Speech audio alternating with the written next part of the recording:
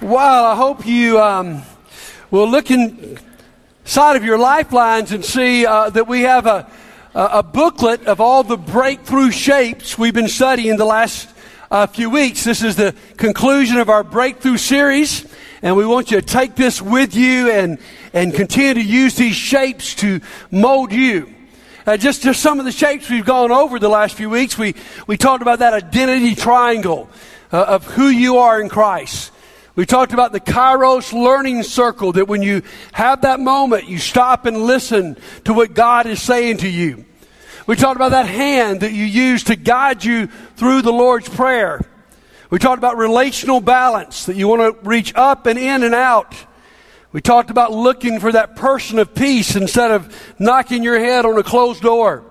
And then we talked last week about that wonderful rhythm of the semicircle. Please take those with you. Today, I want to close this series, though, talk about not a shape, but the most powerful tool that God has to change us. All of those shapes are good tools, but this is the most powerful tool and for breakthrough. And that tool is brokenness. It's just brokenness. I mean, listen to what a broken man says in Psalms 51, verse 17.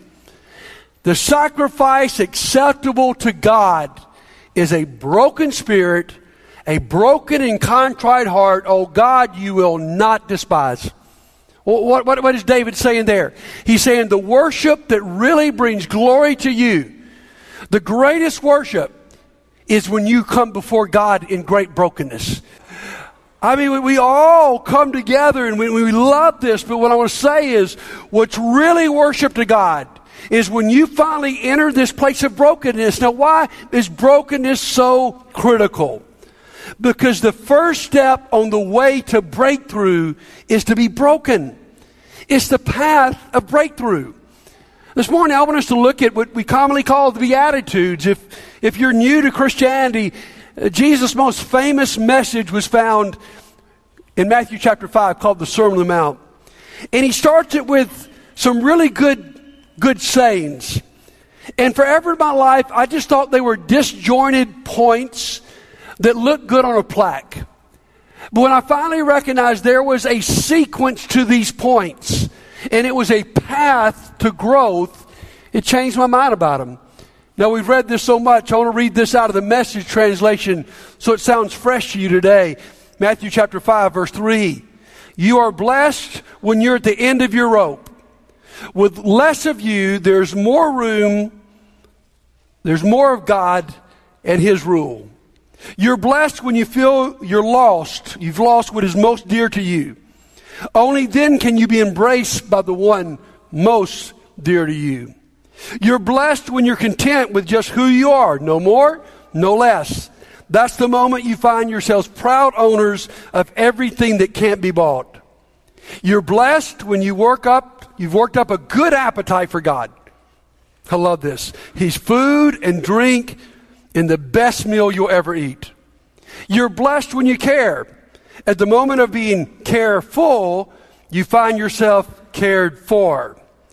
You're blessed when you get your inside world, your mind and your heart put right. Then you can see God in the outside world. You're blessed when you can show people how to cooperate instead of compete or fight. That's when you discover who you really are and your place in God's family. Oh, I love that. And I want to show you this morning this path of breakthrough. And here's how it starts. We can divide these Beatitudes into three different categories. First of all is what I call brokenness. He starts off with that term that you are poor in spirit. What that means is that you have nothing to offer on your own. You're spiritually bankrupt. You have nothing to bring to the table. It's the man in Luke chapter 18 who prays, Lord, here's all I can say, is be merciful to me, a sinner. And then you begin to mourn. It's to weep over your own sins and the sins of the world. Not only do you know you're messed up, but you feel it deeply. And then that leads you to that point where the Bible says you are meek. Now we don't like the word meek because the word meek sounds weak to us, right? If you went on your first date, and the end of the date, guys, the girl said to you, "I've really enjoyed tonight. You are the meekest guy I've ever been with." How many would take that as a compliment? Nobody. But in the Bible, it's a great compliment. Because meekness in Scripture does not mean weakness. It simply means you've been broken to the point where you can now be molded. It was used in the first century to describe what you would do with a wild stallion. You would first of all break the stallion so it's under control, so it could be most powerful. And so we see this first section of brokenness. And then out of that comes desire. Out of that comes a hunger and a thirst for righteousness. Now the words here aren't like you miss lunch and you're hungry by the time you get to supper. The word here is you are starving for food, starving for water. And you that intensely say, "I gotta have it." And I love that desire. Now where does that desire come from? That desire comes from that first section of brokenness. You see, not until you're broken, not until you're at the end of yourself, do you really understand how badly that you need God. And so you begin to seek God with everything you have. I love how one man said, God brings us to the end of ourselves, and that's where we find the beginning of Him. You see, many of us have never let ourselves really feel that empty. Most of us don't know physically. Maybe a few of us in here would know what it's like to be starving and the intensity you'd want food or water. And I think in our modern culture, we're not able to feel this sense of brokenness that leads to this desire because we've got too many things available to us to at least temporarily fill the void. I know my life's broken, so I go run do some activity. I know I don't like who I am right now, so I begin to go soothe it with alcohol. I feel insecure right now, and so I go eat the food. I want to feel better about things, so I go shopping. I don't want to think about what's going on inside me, so I just stay on ESPN every night. Or I find some kind of entertainment. You see what happens for most of us is when we find this sense of brokenness, we can escape it through all of these things, but they only last temporarily. In fact, they even lose their punch. And before long, whatever you're filling that void with, you've got to have more and more and more of it. And that's where we come to addictions, guys, because we're trying to fill a void that only God can fill, and we keep pushing these things in it, and it doesn't work. Where the healthy thing, but the painful thing for us will be to stop and to feel the pain. And to know that without God we are broken, and then we begin to hunger and thirst for God with everything we have. And then God's so powerful, He begins to change us into the image of Jesus. He begins to have this breakthrough in our life. Listen to the descriptions. We become merciful. We become pure in heart, that's focused. We even become peacemakers like Jesus. When we walk into a room, things get better. And we also are peacemakers between God and man. You see, what I love about these Beatitudes, at the beginning of each Beatitude says, "Blessed are the poor in spirit. Blessed are those who mourn." You think, that sounds crazy to me. That doesn't sound like blessed. You know, that word blessed could be translated happy. You're happy when you're poor in spirit and bankrupt. You're happy when you mourn. You're happy when you're broken. Oh yeah, because of where it leads to. Think of just the opposite. Are you really happy when you're too proud to admit you got a problem? Are you really happy when you can't feel the depth of your sin? Are you really happy when you're unshapable? Are you really happy when you are unmerciful and you are not pure in heart and you don't make peace? No. It's God's way that may be painful, but it is effective for breakthrough. I want to share with you a great example in the Bible. It's King David. Now, I want to set up what I'm about to read. That King David was the greatest king in the history of Israel. He's a man that God says, in the long run, is the man after His own heart. Could you get a bigger compliment? And yet, in the context of what we're about to read, he sees a woman he lusts after. He asks her to come to his place he commits adultery. Then she gets pregnant, so he has her husband killed on the battle line. Then he brings her into his home, and nobody knows the background, so everybody's thinking, what a sweet king we've got. Oh my goodness, this poor widow lady, he's brought her into his home, he's taking care of her, and here's what happens is, not only is the sin terrible, but like most politicians, the cover-up's even worse. And it appears that he's covered it up, and that he's still that hero, and everything's good. Until God decides to break him. And God sends the prophet Nathan to him. And Nathan tells this story about someone who abuses a little sheep. And David says, that is awful what he did.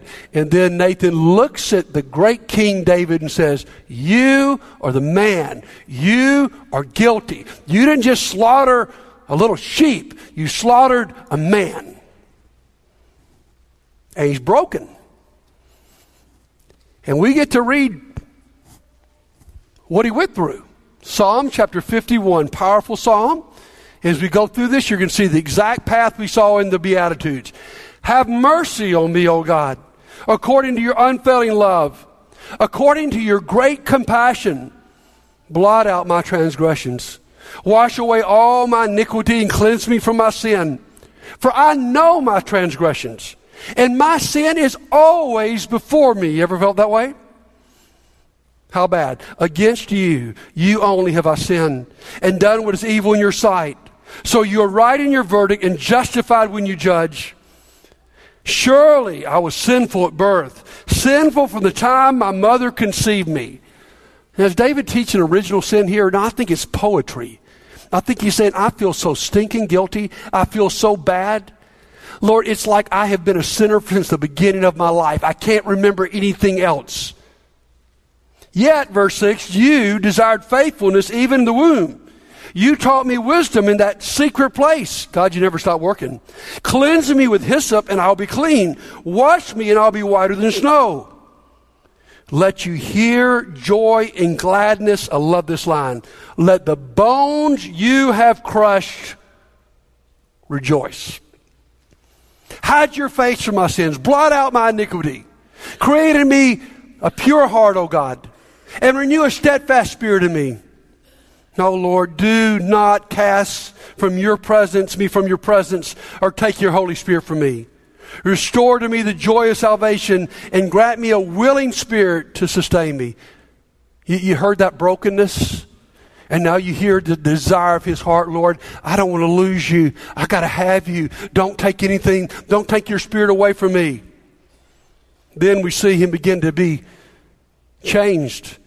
Then I will teach transgressors your way, so sinners will turn back to you. Deliver me from the guilt of bloodshed, O God, you who are God my Savior. What are you going to do now? And my tongue will sing of your righteousness. Open my lips, Lord, and my mouth will declare your praise. You do not delight in sacrifice, or I'd bring it. You do not take pleasure in burnt offerings. Here we get to our worship. My sacrifice, O God, is a broken spirit, a broken and contrite heart. You, God, will not despise. Broken, contrite. The word contrite here is not the way we use it, is, I feel bad about that. The word contrite here is that you have collapsed. You have been crushed. And so we see this beautiful path in King David's life where he becomes a man after God's own heart. How did that happen, guys? Because he went through brokenness and had an amazing desire, and God reformed him. That's the purpose of brokenness. Write this down. God reforms you. We might put it this way. God breaks you to recreate you. I like what Paul says in Romans chapter 5. He's talking about suffering, talking about trials. Nobody likes them, but God uses them. Listen to what he says. We glory in our suffering. You're kidding me, Paul. Give me a break. You glory in your suffering? So how in the world can you do that? Here's the reason. Because we know that suffering produces perseverance, and perseverance, character, and character, hope, and hope does not disappoint. So God says it's in this brokenness then I've got a chance to change you.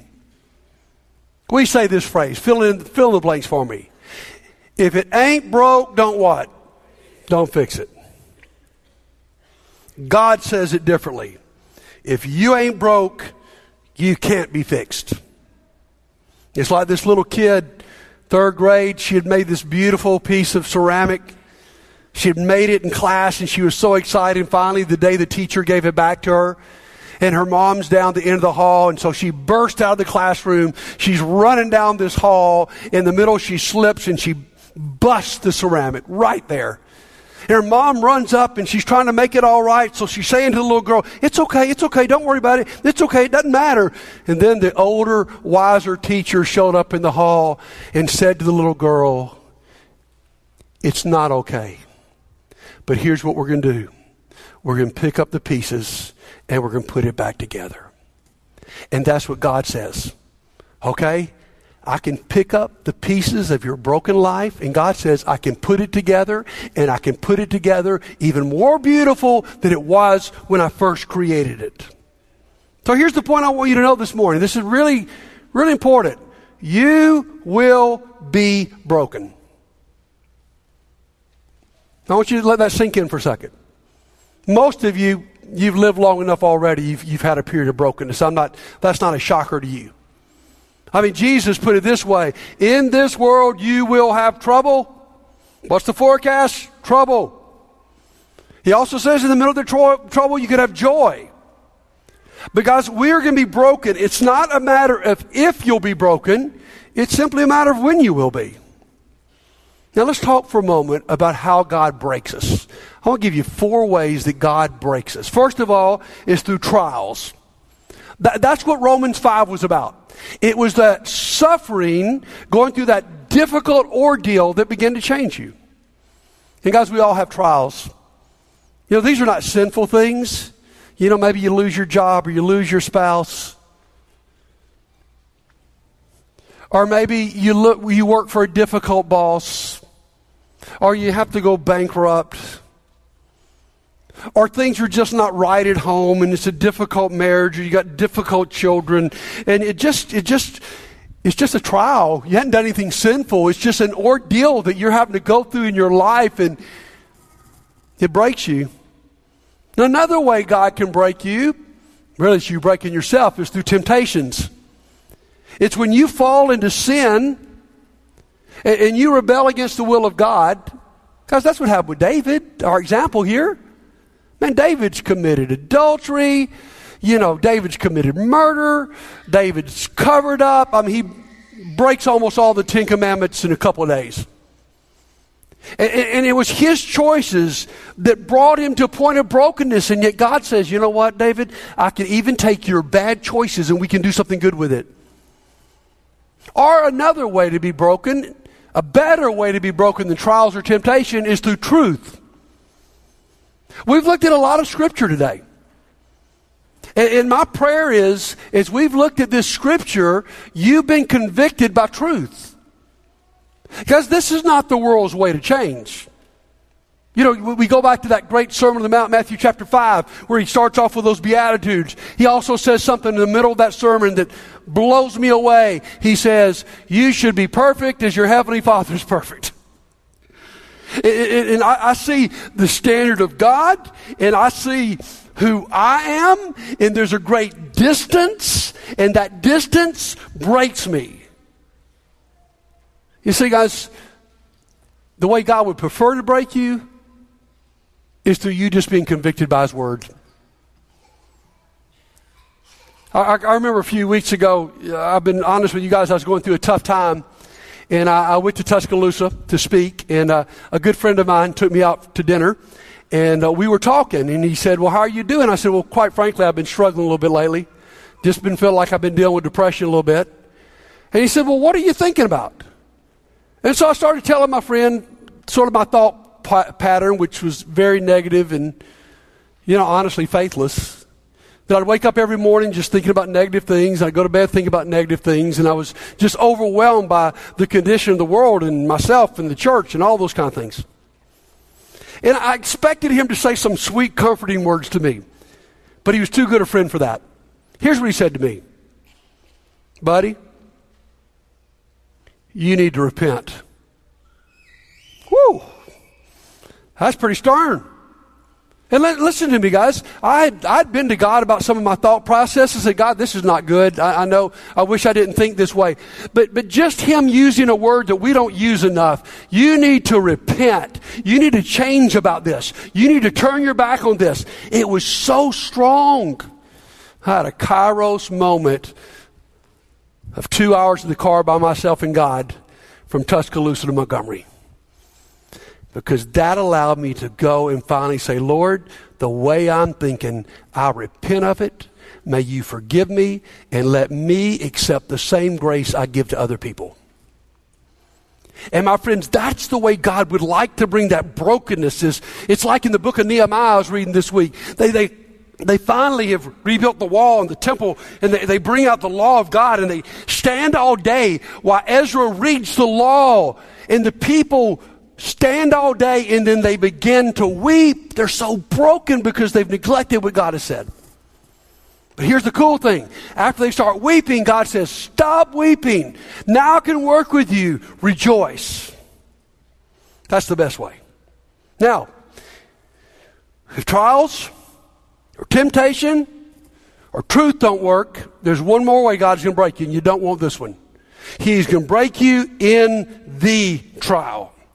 At the end of time, you will come before God, and if you have not already bowed before him, Paul says, Philippians chapter 2, every knee shall bow. So don't think you could escape brokenness. What a terrible moment if you continue to put things in your life to not feel your brokenness. You continue just to run through life and never surrender your life to God. And one day you come before God and God says, you know what? You never surrendered to me. You will bow right now. And you're going to remember Sundays like this.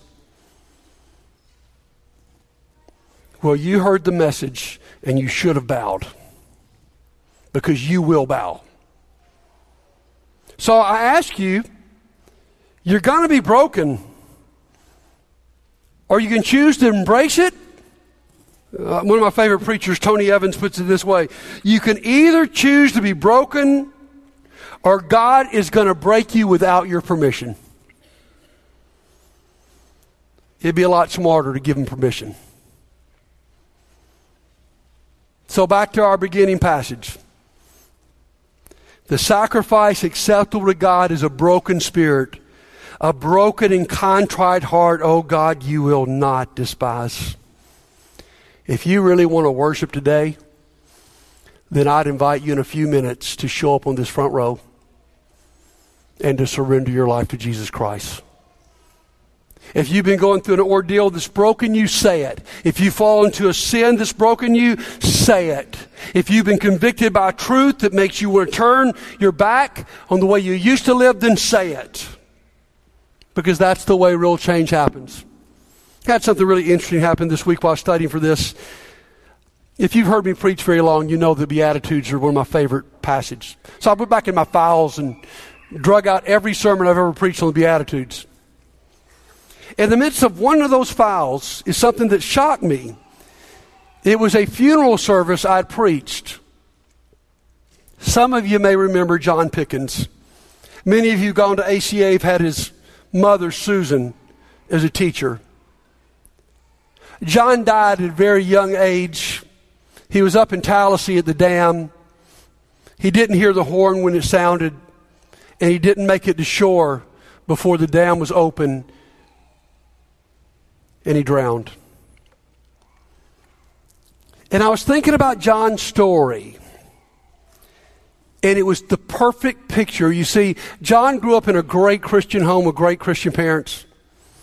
When he got in college, he started going off a little bit, and before long he was on drugs, and before long he was selling drugs, and before long in a bad house in a bad area of town, he was actually a part of a shooting. And John Pickens went to jail for a couple years. I had not met him till he got out of jail, and he showed up here at Landmark. And he started coming to a life group I was leading. First night he walked in the door, he said, "Can I go to your bedroom and can I tell you everything I've ever done?" And he began to tell me about the drugs and the shooting and prison and how badly he wanted God. That dude was so serious about getting his life right to God, he went back to the church he'd grown up with that still had a Wednesday night invitation, and he walked forward. And by the time John Pickens was passed away in that tragedy, he was one of the most fired up evangelistic people I knew. And he fit the story of the Beatitudes. And my friends, it happens through brokenness. It hit me again just a few weeks ago. On March the 13th, I performed the funeral service for a great friend of ours in Pensacola, Florida. When we lived in Pensacola, we lived across the street from Paul and Polly Schrader. They were amazing people. They became like grandparents to our children. We've lived here for 22 years. They've never missed a graduation, a shower, a wedding, anything to do with our family. They're like family. And Paul passed away just a few weeks ago, and he told me years ago, "I want you to preach my funeral." And I knew he had a rough background, but as I began to study about his life, I found out it was even worse than I thought. He was birthed to a single mother at age 14. She was an alcoholic. She married his stepdad. He was an alcoholic. It was a terrible home to grow up in. He got out of there, escaped to college, then joined the Marines, fought in the Korean War and the Vietnam War, and that scarred him. And he became an alcoholic. Years later, he writes a little paper called My God Story. And he said, my God story, listen to this, begins at age 62. And listen to how he described himself. "I was a roaring, womanizing, hardcore alcoholic." That was December of 1980. One cold December night in West Virginia, in the middle of a snow-packed road, he found himself passed out in drunkenness. And he met two angels.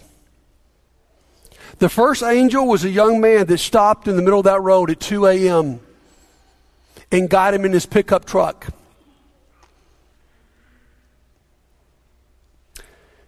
And said, "I'll take you to the VA hospital, to the alcoholics ward, only if you promise me you will never drink again." And 3 months later, he left that place and never touched another drop. And then he met his second angel. He had joined a local gym to get in shape. He saw this really beautiful woman and began to flirt with her. She didn't pay him much attention.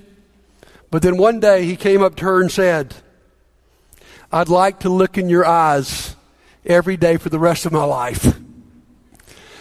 And Miss Polly said, "Why don't you try?" That second angel's here with us today. Would you give a hand for my friend, Miss Polly?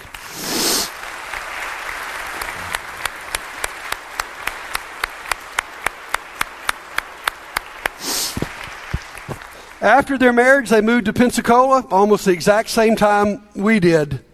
They actually showed up at Gateway the first Sunday I preached. And I was joking about, I'd lived in Tuscaloosa before this point, so I was joking that I had never preached for a mixed congregation. And I was referring to Alabama, Auburn, Florida, and Florida State.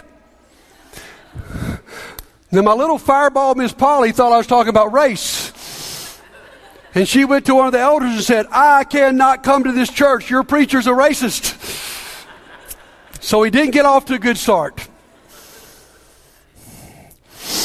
But then we became best of friends. And it wasn't but a few weeks later that I baptized Mr. Paul. Now, the building in Pensacola has no windows. They don't have to bring screens down. I mean, it just had no windows, so the baptistry's real high. So when someone's baptized, all the lights are cut off, and there's this spotlight on the baptistry. It's all you can see. And so I brought Mr. Paul down. I pulled him up. He looked out at Miss Polly and blowed her a kiss. It's one of my favorite baptisms of all time. Now remember, his change started at 62. And by the time he's 90, the church is full of people going, this is the most encouraging, positive, loving man I've ever been around in my life.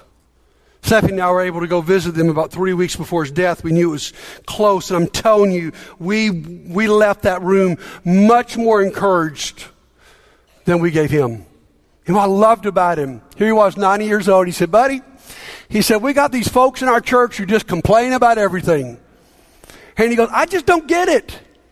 What is their problem? Every little nicky-nacky thing, they find something wrong with it. And he said, my goodness, do they not recognize they're saved by grace? He said to me, I don't even get why they come to church.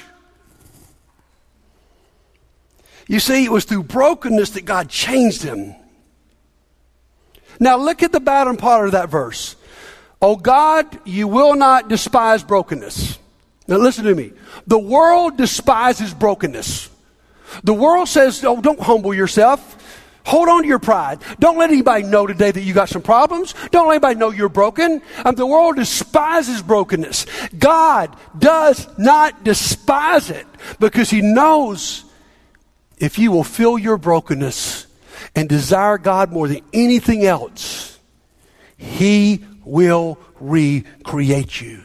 And so this morning, as we prepare to sing, if you come to this assembly today and you're broken, let me say something to you. You might not even want to hear this, but that may be the best place you've ever been in your life.